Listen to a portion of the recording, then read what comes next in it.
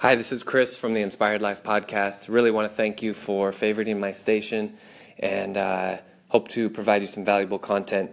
Anytime you want to call in, questions, comments, feel free. And yeah, thanks again. Really appreciate that.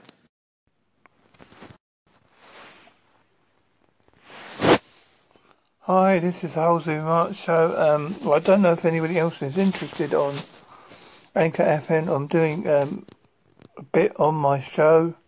I know I'm UK based, but I'm willing to give it a go. So if you're interested, please just give me a call in or say you're interested, or I am available on Facebook as Mark Anthony Rains, aka Ghostman. And you can leave a message on there if you want to know out more. Thank you for listening to my show. Please be part of the journey. I'd like to interview some people on Anchor FM because I think it'd be good to do a cohabitive broadcast. Thank you.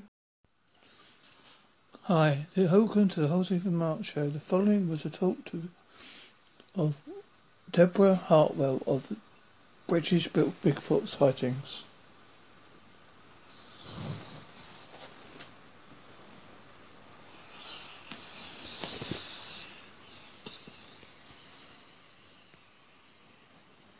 Welcome to the Halsey and Mark Show. And welcome to my guest today is your turn. Hello, my name's Deborah Hartwell and I'm a British Bigfoot researcher. I've been researching Bigfoot for 35 years now in the UK. I'm also a witness, and there are many other witnesses out there, and I collect the stories from these witnesses and I map them onto an interactive map so that anybody can go on there and have a look and read the sightings. And if they're interested in British Bigfoot or interested in the subject, that's the place to go to find an area for you. And there are lots of us out there. There isn't just me doing it. There's lots and lots of us are out there at the moment. Has there been any reportings in my area in the southwest? There has been quite a few actually in the southwest of England. If you could give me a town, give me any town, and then I will be able to tell you what is around that area. Well, I'm near I'm in Holsworthy, Devon. I've got my map up now actually. Now Devon is a very interesting place because of the estuaries. So you find that estuaries for some reason seem to come into play with the sightings, and I'll explain that a little bit more later. But we think, as they do in America and Canada and Russia and across Europe, we think the rivers are important because A, for food sources, B, for cover, and 3, that they would use them like we would use a motorway or a place that you recognise, somewhere that you would know how to get to and from a place quite easily. So I'm just having a look now. Now, we've got a couple of Kings Newton is quite away from you, sadly, from Holsworthy, isn't it? Yeah. We have the Kings Newton man bear, but if we come a little bit closer, we have the Devon wolf. And I'm unsure if some of the accounts come in described as a werewolf or a wolf man, because that is what they are seeing, or if it's a misidentified creature because they're not sure what's out there, they're not sure what to call it. So I tend to ask if it's a tail. Did the creature have a tail? Was it down on all fours? Did it have on the head? That kind of thing. And a lot of the times they'll say no. And I think this is an account that came in of a 7 or 8 feet tall running wolf. It was wolf-like and had 4 legs, and she doesn't mention hands or feet, she mentions paws. So this was definitely a canid creature of some kind. I think the nearest one we're going to find for you is going to be this one, the Dartmoor Forest two-legged thing. And this came into Nick Redfern, not to me, and Nick Redfern is a well-known creature dwellers in the UK. And this account is from 1991. And it says, seen at the time when we were located at the back of some toilets. But I think it's a young lad and he's out with his girl. Very romantic.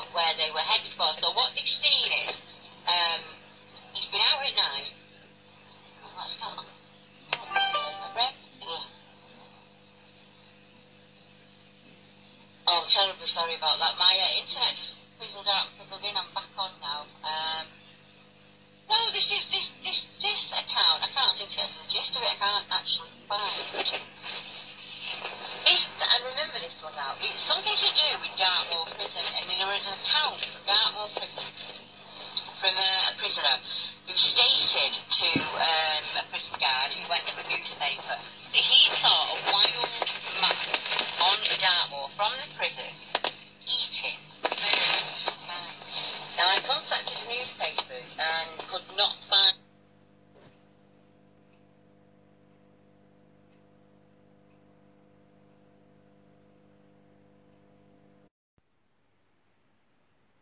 this account anywhere. I couldn't find it in the archives. I couldn't find it anywhere else. And there is another account in Dartmoor, and this is a wildman that was captured, supposedly captured in 1948.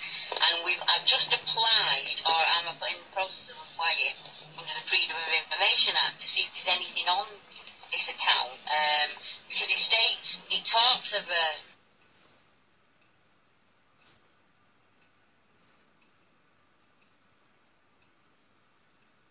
wildman being brought into the hospital, being examined by a doctor, a team of men coming along,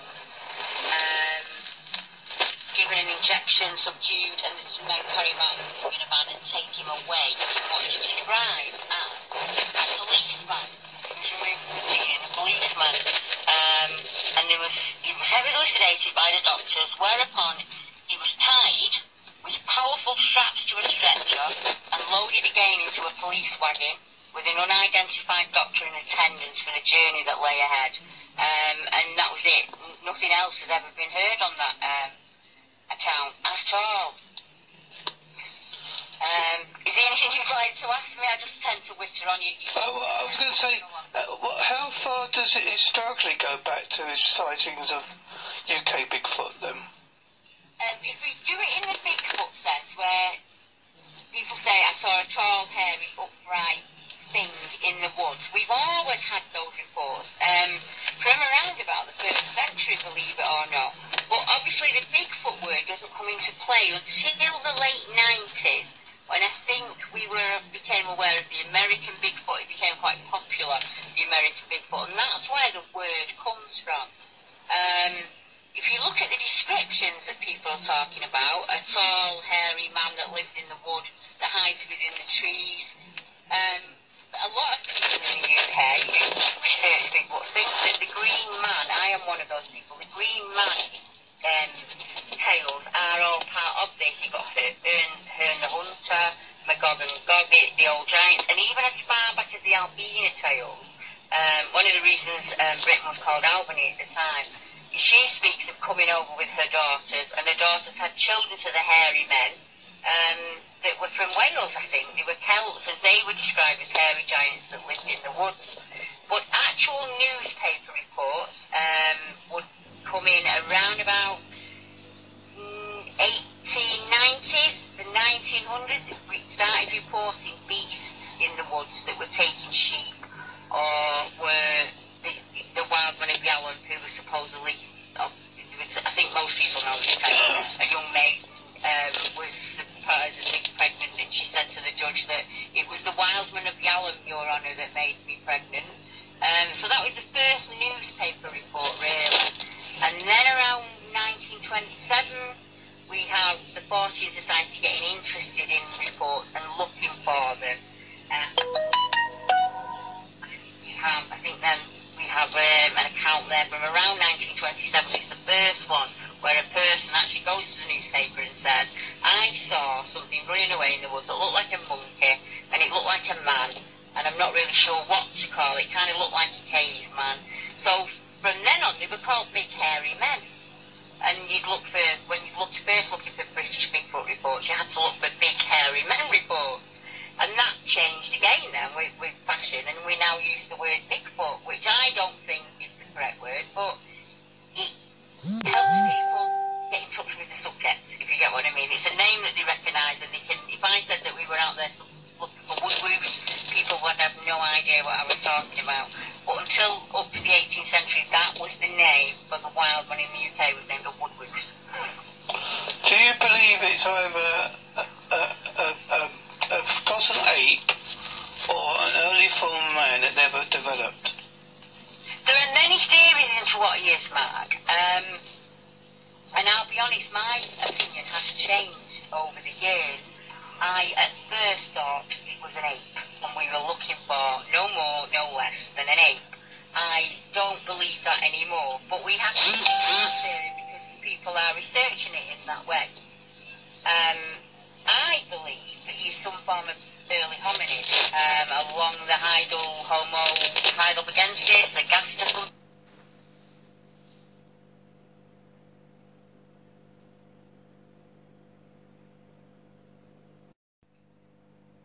Like that, and heidelbergensis was in the UK around about 14,000 years ago, and if I'm wrong, somebody I'm sure will let us know, but around about that time they were the builders of huts and structures, and probably the first hominids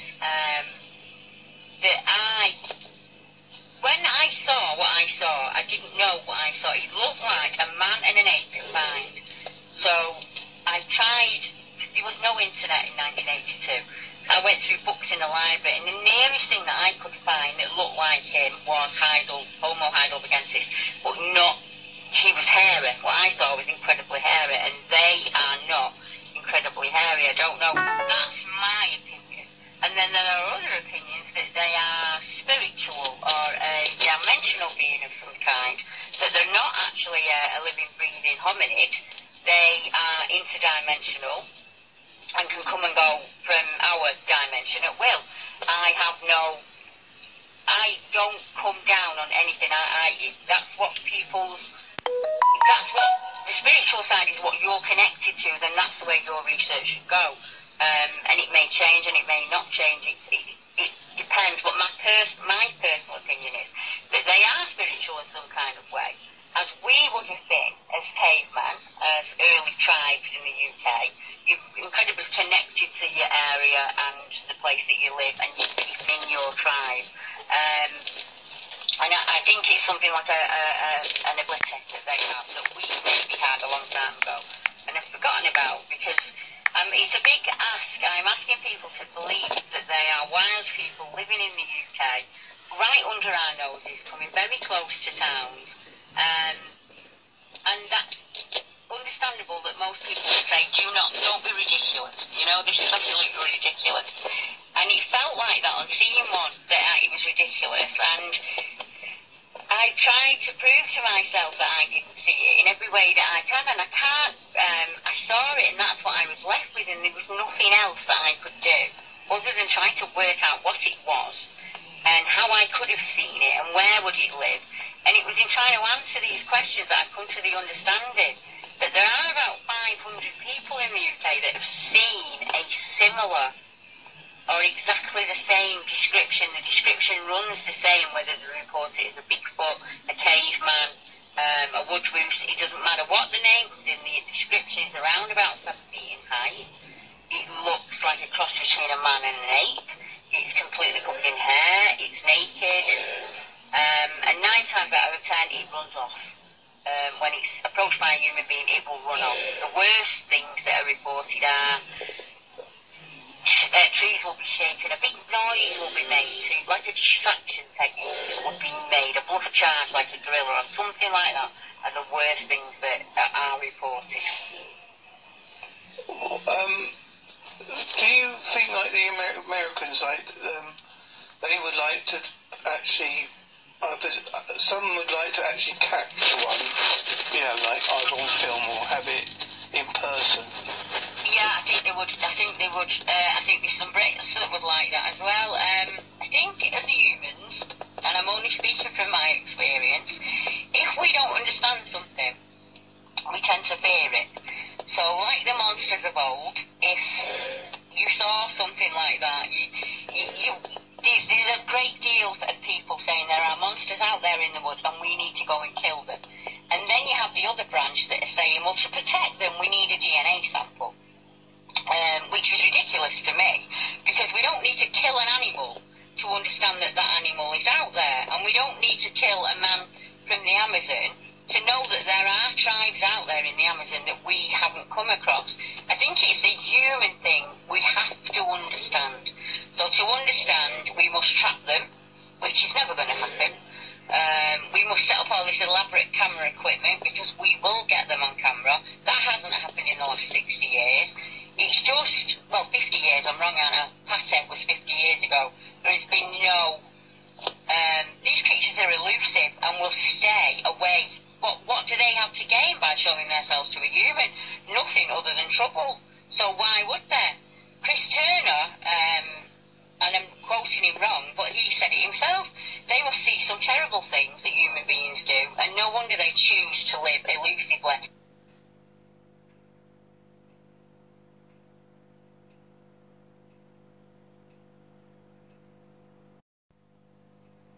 And that's the difference. They choose to live away from us. So what right do we have to go in and claim a body? And people will say to you, Mark, well, we need to do this because we need to set land aside for them. We don't need to kill them to set land aside for them. We just have to accept that they're there and then set land aside for them. It's quite simple. If what we're talking about is an early hominid, their DNA would be incredibly close to ours. So this is just my personal theory, that some of the DNA samples that come in, where they say it is strange, but it's been contaminated by humans because it's coming back as 94% human or 96% human, that might be a genuine DNA result, and we are just poo-pooing that and pushing that aside. But I am not a DNA expert, and that's not for me to say. But there are people like Alison Wilkinson who is working on the DNA line here in the UK. What's your opinion on that, Mark? What do you think? Do you think we need a body? No, I think it's like it's a bit like I'm really comparing it to aliens, but it's the same principle. If you find one, you're going to probe it, you're going to dissect it, and then the mythology's all gone. And I think we all need a bit of mythology. Do you know what I mean? I agree. I think that even if I got one today and I dragged it kicking and screaming to the BBC, 99% of people out there would still say that I was hoaxing. In the same way that if you walked into the TV studio with an alien, you would not be believed. There isn't ever going to be a way that we can prove that they're here, because it's a personal acceptance. So I know they're here because I've seen one, but I can't convince anybody else that I've seen one. I can only convince myself that I was okay. And I'm one of the lucky ones. I had a lady that came forward 25, 30 years later and contacted an American journalist and said that actually I remember Debbie seeing that thing as a kid, and I should have come forward then because I saw it 2 years later. And now I'm a lady in my 60s. I feel incredibly bad that I didn't come forward. So I had some form of validation. And there are other accounts in my area of people, the latest one being in 2016. So for me, I'm very lucky. I'm not the only person in the area that's seen it. But I was still ridiculed, and I'm still ridiculed to this day. But I know that other people have seen it too. I'm okay with that. I expect people not to believe me, and I'm fine with that. I have a very thick skin. I've had to grow one. It's the other people out there that are on their own that worry me, that have seen this I keep saying creature and it's the wrong word. They've seen this figure and not known where do you go with that, who do you tell? I told my parents I wasn't believed. I told other adults, if they go to an adult or a teacher, don't they? And I did, and I was not believed. I was told off for making up stories and things like that. And I was absolutely terrified because I was 15. I saw something so frightening that you don't want to hear from your parents. Well, we don't believe you. I thought, are my parents lying? And there are actually monsters out there and they just don't tell us. Because that's a scary thought. Or is it even worse than that? Do they not know? Have they got no clue? Everybody else around here got no clue about what's running around in that park. I thought he was going to come and get me for a good 20 years. But it's the unknown, isn't it, that made me scared. Well, I'm a great believer in that behind everything is the truth, because that's why we got the legends of, like in horror films, like, there's always an element of truth. All right, they've been exaggerated, but everything's exaggerated. The Bible's exaggerated. It's a tale of a tale of a tale. You know what I mean? I agree, yeah, I agree exactly. Where do our stories, if you take it from the realm of stories, there are regional names for them. Why would we have a regional name for something that doesn't exist? So, in areas of the north-east, they are called Begeet, meaning great, as in a big, giant thing. In places in Scotland, they are called the Big Ginger Ra, or the Big Grey Man of Ben Macdu, or the Wild Man of Yalham, and then we have other names for them like Bullbeggar and the Leathermen.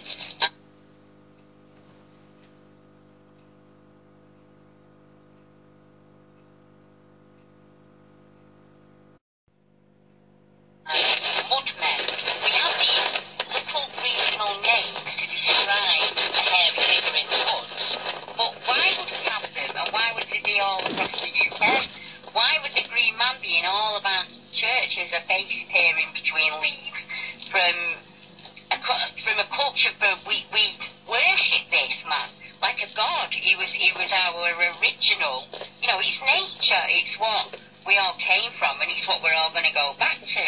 And for me, it's come full circle, because like you said, I started as an ape chaser, and I've now come to the conclusion that I know absolutely nothing after 35 years, and I have to keep my options open, because I can't prove it to anybody, I really can't. But I do think our old stories of do not go into the woods, or I think there's one from the northeast where, and it's incredibly similar to the Native American accounts, where it is a wild woman, and she is hairy, and she carries a basket, and she will come and steal your children, just like the Alaskan wild woman would do.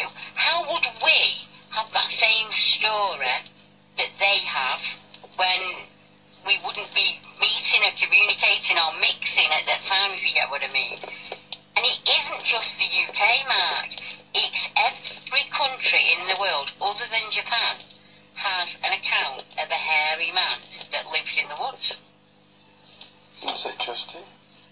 So in Russia you have your Lesha, your Alma. Yeah. In China you have your Bhutan, you have your Yeti.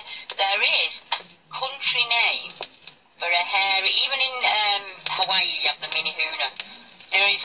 If you go to a country and you speak to people, they will say, oh yeah, well we do have that tale. We have that tale of these little creatures, or these very tall giants that live in the woods and will take us.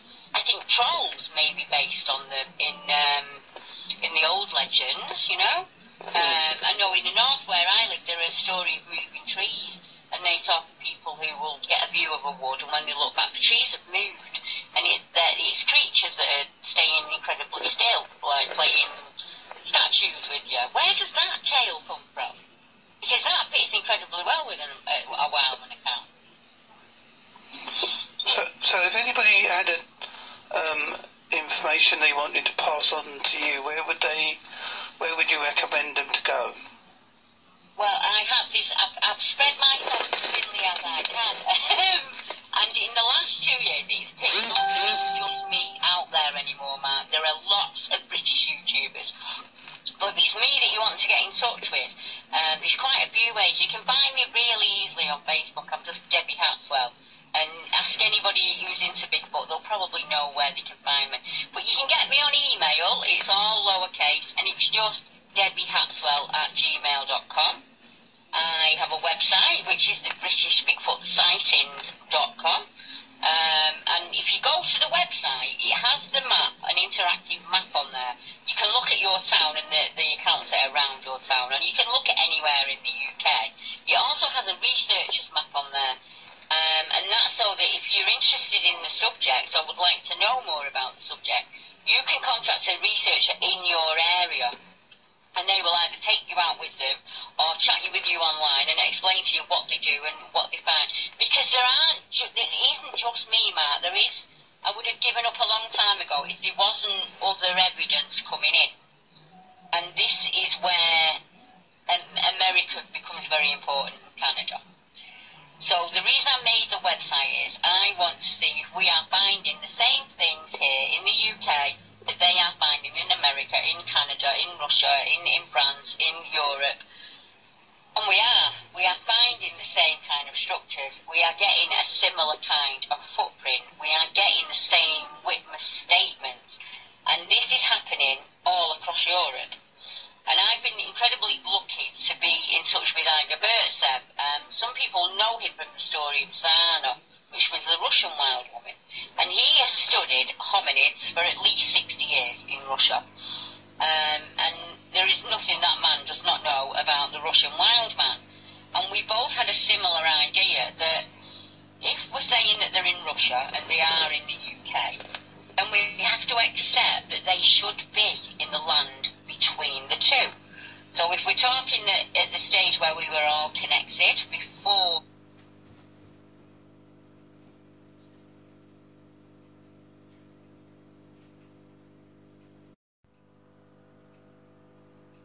Doggerland and we broke apart, when hominids spread across the world, we should be getting reports from Holland, Denmark, the Baltic States, France. We should be getting them. So IBA has been collecting them, and they are out there and they are coming in. And I've kind of branched out a little bit into Europe as well, and I'm getting European accounts coming in. And it's a similar 7-foot, hairy, looks like a caveman, lives in the woods, leaves X's and arches and footprints and runs away on seeing of a human. And those reports are everywhere. There will be listeners out there who've probably had an experience and put it down to the spiritual realm. Stones thrown at them in the woods, running footsteps, a fleeting figure that you can't really work out what it is. I've had accounts come in of a big cat, and I've asked them to describe the cat, and they have said, well, it looked like a human and a monkey, and it didn't have a tail. And I said, well, why did you report it as a big cat? And they said, well, what else can it be? It must be a big cat, because there isn't anything else in the UK. But what they're describing is an incredibly muscular 7-foot, 8-looking big cat. So one of the problems that we have is people don't know what they're seeing. Then you have the problem is, where do you report it to? Because the police won't take your report seriously. And there are reports that go to the police. The newspapers probably won't take your report seriously. I've never seen a witness treated nicely in a newspaper, I'll be honest. There's me and there's a spattering of others that will take your report and talk to you and say, well, actually, yeah, that happened to me. That was exactly the same. I felt the same. I saw the same kind of thing. And there's quite a club of us now. Hence, getting back to the website. So that's why I put the website together. So for anybody who does want to get into the research, but a little bit dubious about people knowing, it is a private chat box. You can go in the chat there and you can ask me anything you like, and you would have to be a member to see that chat. But people are tending to use that, and then once they find their feet on, they find a little bit of confidence, they're not bothered. YouTube channels are going up, which is fantastic. Blogs are going up, Facebook groups are going up. We're really getting together. People are working with the Woodland Trust, people are working with the bushcrafters, with people out camping, trying to find reports, and they are coming in. From the bushcrafters. The witnesses range from policemen to average grandmas like myself. There's nothing separating us other than we are all from different types of life, from different backgrounds, different educations. We are all seeing this strange, hairy figure running away. Well, it's been very informative, that. As I say, hopefully people will listen and not prejudge, but that's up to them, as you mentioned before. But that's why I'm fascinated by the subjects of Bigfoot and big cats and UFOs and all that like that, because it's so fascinating. You can't get all that many witnesses and not know nothing. I think, that's, for me, because I take the witness reports, and I've just been counting actually, and I think we've got 489. Now, you don't listen to 489 descriptions without starting to notice a pattern. And I started to notice a pattern way back in the 90s that people were reporting similar things. So I thought, well, I'll map them. I'll put them on a map. I think back then I had about 11 or something like that, Mark. I thought I'll put them on the map, and then one day I may be able to work out what county they're actually in. 35 years on, they're everywhere. They're from the tip of the UK to the toe of the UK. Scotland is an area that has a lot of accounts, and I think it's understandable because of the area and the habitat and the vast wilderness. There are a lot of accounts in Scotland. Cannock Chase and the Staffordshire Canal seem to have a lot of accounts on them for some strange reason. And Devon is one that always puzzled me, because when accounts come in Devon, they always come in as werewolves or wolf-like creatures. But when I've talked to them about it, they don't mention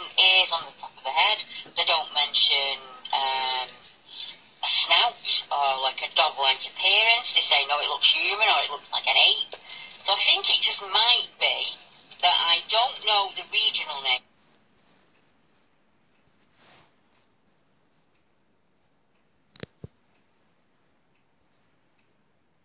Years ago. And I just don't know. It seems it's the same on the coast of Ireland. On a certain coast of Ireland, when the reports come in, they get reported as werewolves or wolves. And I'm unsure if that's just that's the only thing that we could think of that it could be that's upright and running and covered in hair. The area as well, because Devon's very much to do with the magic and things like that, same as Ireland. There's a lot of magical beliefs. Yeah, and that interests me because Merlin was a man that lived in the woods, and there are accounts of him being haircut, aren't there, Merlin? There's a lot of people doing some research, going as far back as they can into the old stories to see if they can, because there has to be a history of this thing. He must have been mentioned, before 2017. This is one way that we think that we might be able to prove it. One of the things that I'm working on is our early foraging routes. We in the UK had a set system of foraging routes that we were normally between field and coast, because then you double your food sources. And we tended to use the same routes over hundreds and hundreds, if not thousands of years. I found on mapping the accounts that they tend to follow those foraging routes, as if something was still using those foraging routes. They also seem to be that the sightings correlate with things like standing stones and Stonehenge, for example. There are an awful lot of accounts at Salisbury and Stonehenge. Is it because they've always been there? Is it something that you recognise? So is it a place? Is it the energy of the place that they are attracted to? Are they using that energy in some way? That's where my research is going. I want to go down that route. I tend to use my dowsing rods, I'll use a pendulum. So if there's anyone working out there that works with energy and has no interest in the British Bigfoot whatsoever, if you'd be happy to go to a site in the area for me and check the energy out in that area, that'd be a massive help to me, because I can't go to every site in the UK where there's been an account.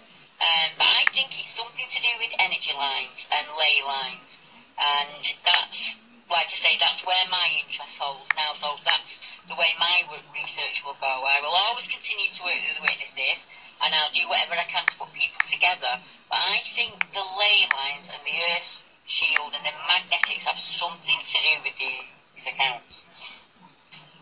Yeah, it's quite a big subject as well, because ley lines are quite a thing for Britain, isn't it? Obviously, it might be elsewhere. I'm not saying they're not elsewhere, but it's more recorded over here. And I overlaid the maps. I overlaid the map of the ley lines onto the British Bigfoot map. And there is kind of a correlation. It's not perfect, by no means, but on areas where lots and lots of ley lines meet, lots and lots of sightings are. Forest of Bowland, for example, most people who know ley lines will know that a lot of ley lines converge at Bowland. Forest of Bowland has a lot of accounts leading into it and from it. Because if we're saying that this creature is flesh and blood like us, you're not always going to be in one place for the rest of your life, are you? You have to move to find food sources and habitat and places to stay. So we have to, I always say to people, don't just go to the area on the map where there's been a sighting. That creature, that figure, that person had to have walked in and walked out, and you should be looking along those areas as well. And anybody that's interested in nature can get into this subject. People that are interested in energy can get into this subject. If you're interested in the paranormal, jump on board and join us. It's something that everybody can get involved in. It entails just going out in nature. You don't have to go to the middle of the wilds. You can go to a small wood close to home. I think that getting out in nature more, whether you're a Bigfoot researcher or not, can't do you any harm, can it? And No.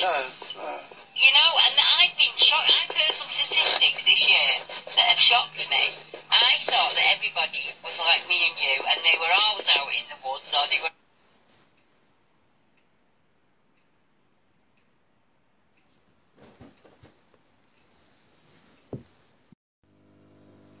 always out here. And people have said to me, "Oh, I've never been in the wood," and I've said, "What? You've never been in a wood?" "No, I've never thought of going for a walk in the woods."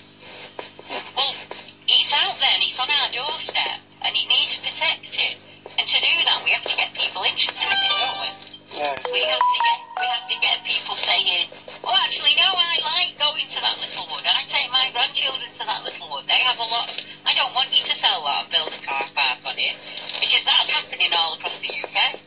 Where we have accounts of wild men, we have lots of little woods that are being sold by the government to be built on. And the more we build, the less land they and we have.